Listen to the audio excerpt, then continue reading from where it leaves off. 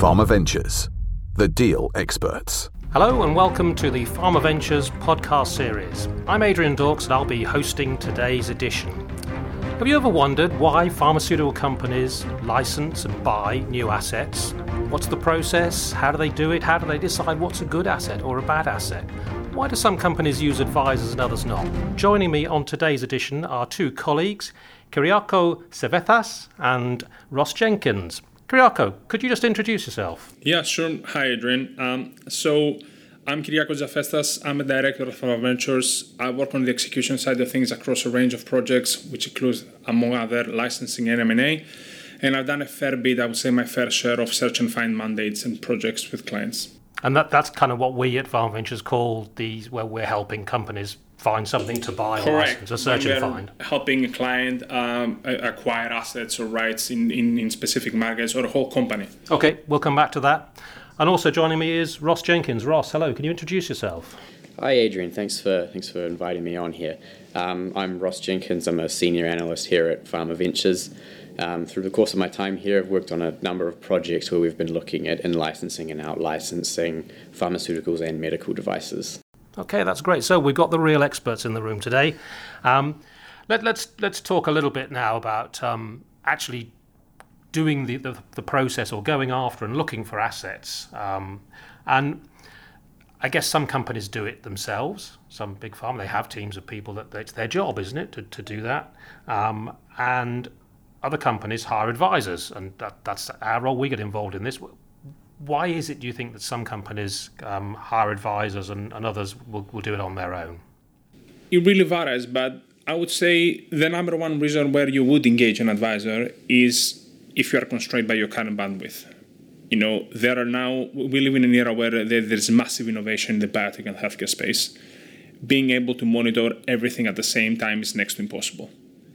We know that's not happening. Even some of the bigger companies struggle these days. We have clients in the past who know the space very well. They just come back to us and say, well, we can't monitor everything. So we need to look at the specific space for us. The second thing is that a lot of the people, I would say, are not what I would call proactive. So there is a difference between knowing what's out there and actually doing something about it, right? One of the problems we come across quite often is that, and that happens across the spec, whether they're bigger or smaller companies, is the companies arrive at the party a bit too late, right? And I get it. You want a novel asset with a strong efficacy signal, de-risk, high revenue potential that's close to market. Guess what? So does everyone else. So it's not enough knowing what's going on and what's out there and being able to monitor the market. It's about being able to identify the opportunity first, get your foot in the door quickly, and being able to act at the right time. So in that sense, you should be able to do a couple of things, which is be able to screen the market quickly and be able to identify the right time for partnership, or establish a collaboration with a specific company, even earlier on, even if you're not ready to take on the asset yet. And this is where having a consultant advisor could come real handy to identify these opportunities and help you out and keep an eye on the market for you, right? And there are different things that advisors can do. Kyriako, let's say I'm a big pharma company, I won't name any. Why would I hire you or Pharma Ventures or another advisory firm to do this for me? Because don't I have those resources? So an advisor will by default have a relatively wider coverage than most companies. We are able to check multiple databases, cross-reference. We'll keep an eye out on all of the partnering conferences to which we participate, and we'll tap into our own private network, meaning the people we actually know in companies, as well as the assets and opportunities that we represent as a company at the moment, some of which are in the hidden market. You might not see them advertised. So that's the first starting point, wider coverage. But on top of that, we can screen all these hundreds, if not thousands of assets in a fairly efficient and quick manner so that we can come up with a short list of prioritized targets. So not only will we look at the market and say, well, this is what's out there, we're going to screen those targets and say, out of this, these are your top priorities based on the criteria and what you're looking for. After that, we can go a step further, be able to look at stuff and things that are not really visible to the untrained eye. So take a scenario, right? You look at an asset, you're trying to acquire rights to the European market to an asset. And you look at the sales of that asset for the company, and they look pretty decent. So you say, well, if X company markets that in Europe and they have like 500 million sales, will they be willing to give that out? Probably not. However, looking closely, you might see that only 2 markets drive the revenue, say Germany and the UK. Well, if France, Italy, and Spain are underperforming, is that the gap that you could fill? Market gaps. And if yes, is that asset then actionable? So we'll take a step back, assess everything, and come back to you and say, you know what, from the prioritized list of targets, we think there are opportunities here, here, and there. And of those, we think based on the companies, the owners' recent activity, their corporate communication, the business development, and their partnering partners, we think they might be willing to let this go. So overall, you can have end-to-end support and a very rapid screen and prioritize target of the market. But the second bit, which I think is equally important and most people tend to overlook, is if you engage a consultant or an advisory firm long enough, you can have continuous monitoring of the market. And this is very important. So most people, and this is where they fail and they come to the party too late, right? They treat the screening as a one-off exercise. So you come, you screen, and say, oh, I missed the train. I can no longer get what I want. Let's drop it now, which is exactly why you find yourself in that place. What you should be doing is have continuous monitoring of the market, identify the opportunities before everyone else gets wind of them, and be able to act quickly. Even if you're not ready to partner, at least it's on your radar, and perhaps you can establish a collaboration or be involved with the company in another capacity. So all that package could come through an advisor.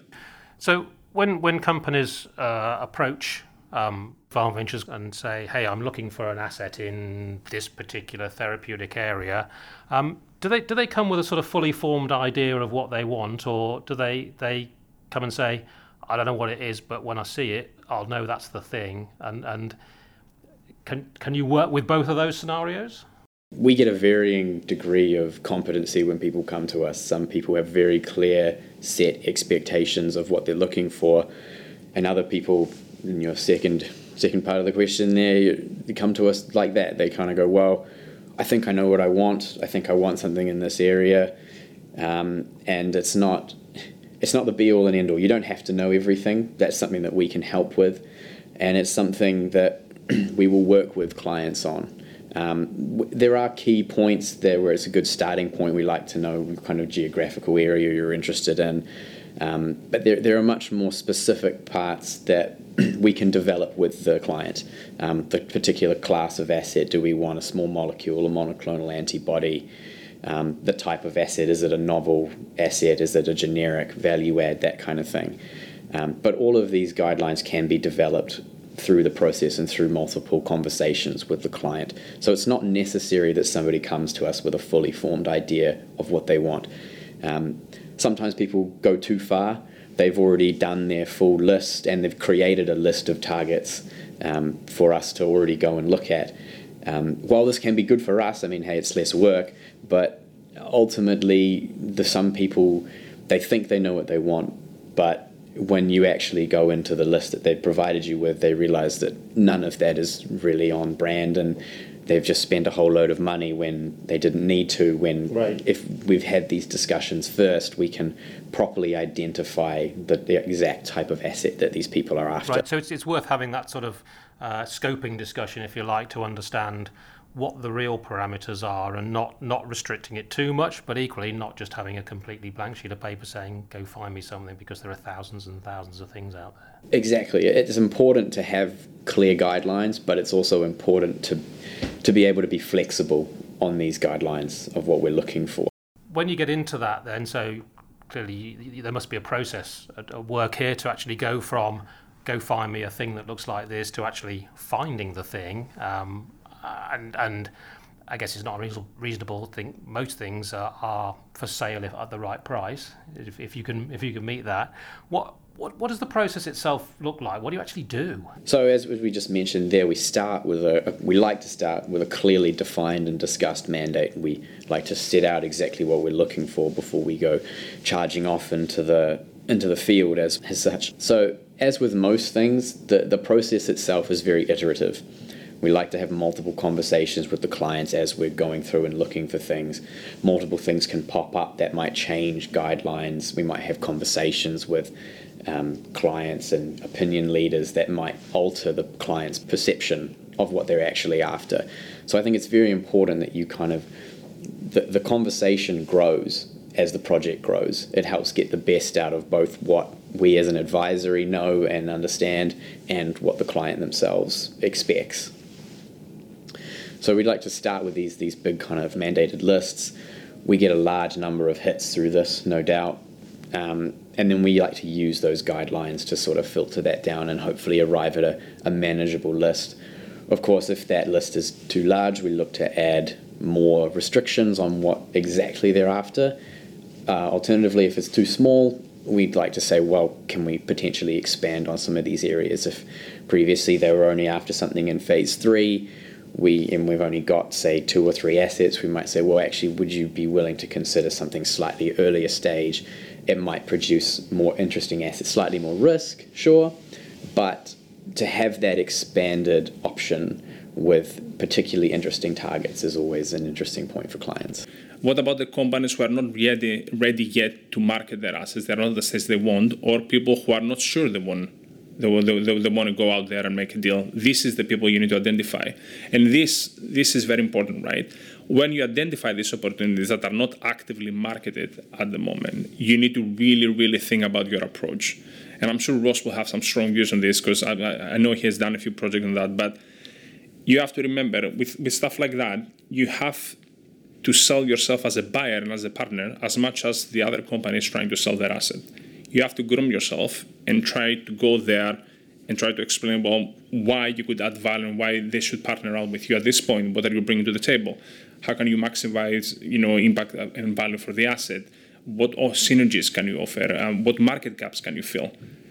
Overall is, well, since you're not marketing it, why should I sell it to you? Well, you should, because I can do X, Y, Z. That can be the right partner. You have to build a story around you. Right. So it's like it's almost a marriage. It's the expectations of the seller and the needs of the buyer coming together in as close a fit as possible. We need to remember that, especially when it's a big player and a small player, a lot of these smaller players, the founders are still very heavily involved. The assets and the drugs coming through their pipeline are very much their babies. They've poured a lot of time and effort and work into these, and they want to make sure that the person they're giving it to, or at least some rights of it to, are going to look after their baby, are going to do the best for it and make sure it reaches its full potential. So it's not just about doing the desk research and finding the things that other people might not find. It's actually also establishing the conversation and the relationship, so because people do deals. Identifying synergies, right? Things that can create a win-win situation. Let me put it this way, right? If you go out there and you see all the recent licensing deals, you go back, half of them were not advertised. Yeah, if you go back and see a recent deal, that doesn't mean necessarily it was in the partnering conference. But 2 companies identified an opportunity, they saw some synergy there, they could work together and maximize impact and value of that asset. Therefore, you have a deal. As an advisor or an advisory firm, some companies, do they ever want to remain anonymous? So, because they're going into an area they might not be known to be in, or is there a reason for that's another reason for having an advisor sort of do this? Yeah. Does that happen? Yeah, no, it happens a lot. And some people, as you say, do hire advisors like ourselves just because of that. And the reason for that is obviously it's an area they might not understand very well. But equally important is because they don't want to show their hand and disclose their strategy to the market.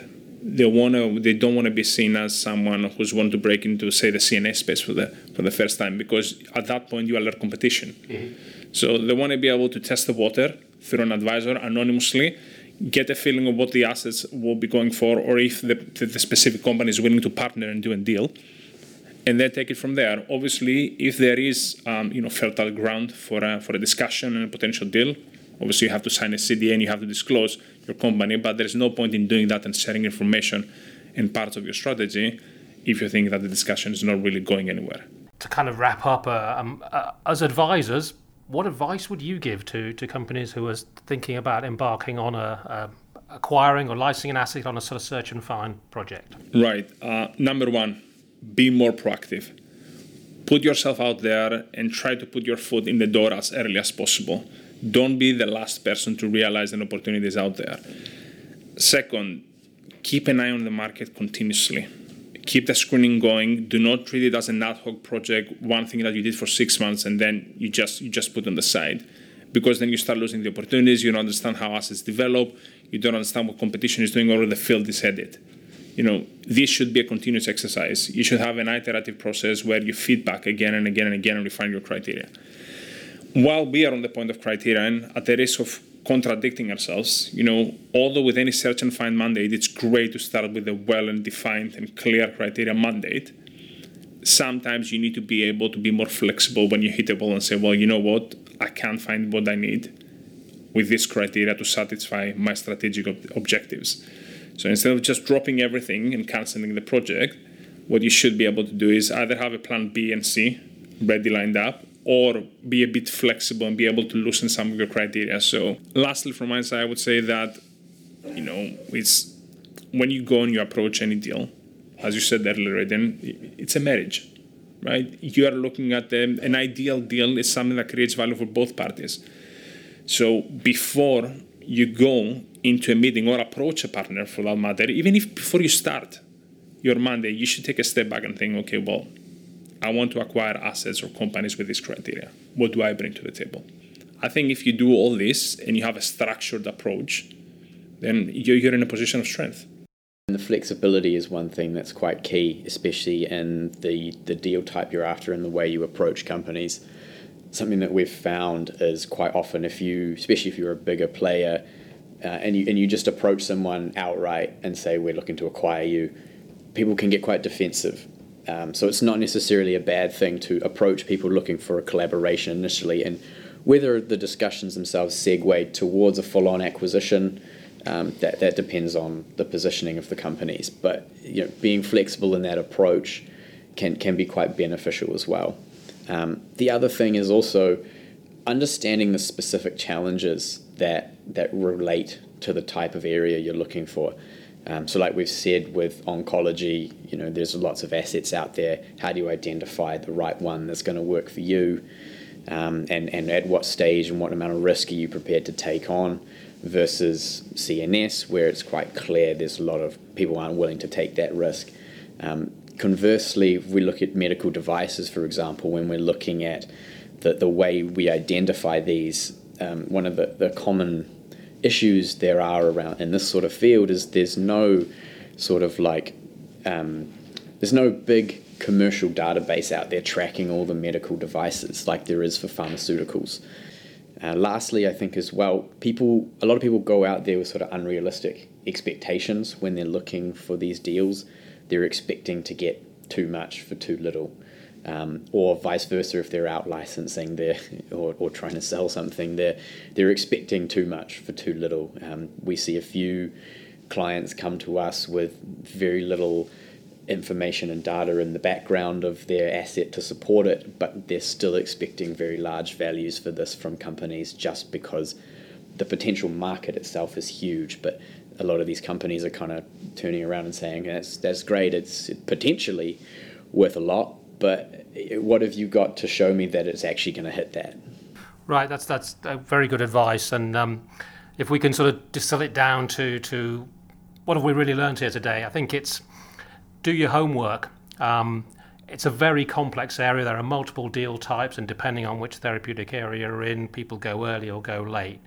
Engage with the market, be flexible, and use advisors because they really can help you. Kyriako, Ross, many thanks for joining me today. Thoroughly enjoyed the discussion. And we look forward to the next edition of the podcast. If you've still got questions about whatever aspect of deal making you may be interested in, head over to PharmaVentures website at www.pharmaventures.com for more information.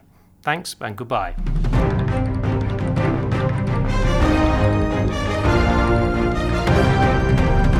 PharmaVentures, the deal experts.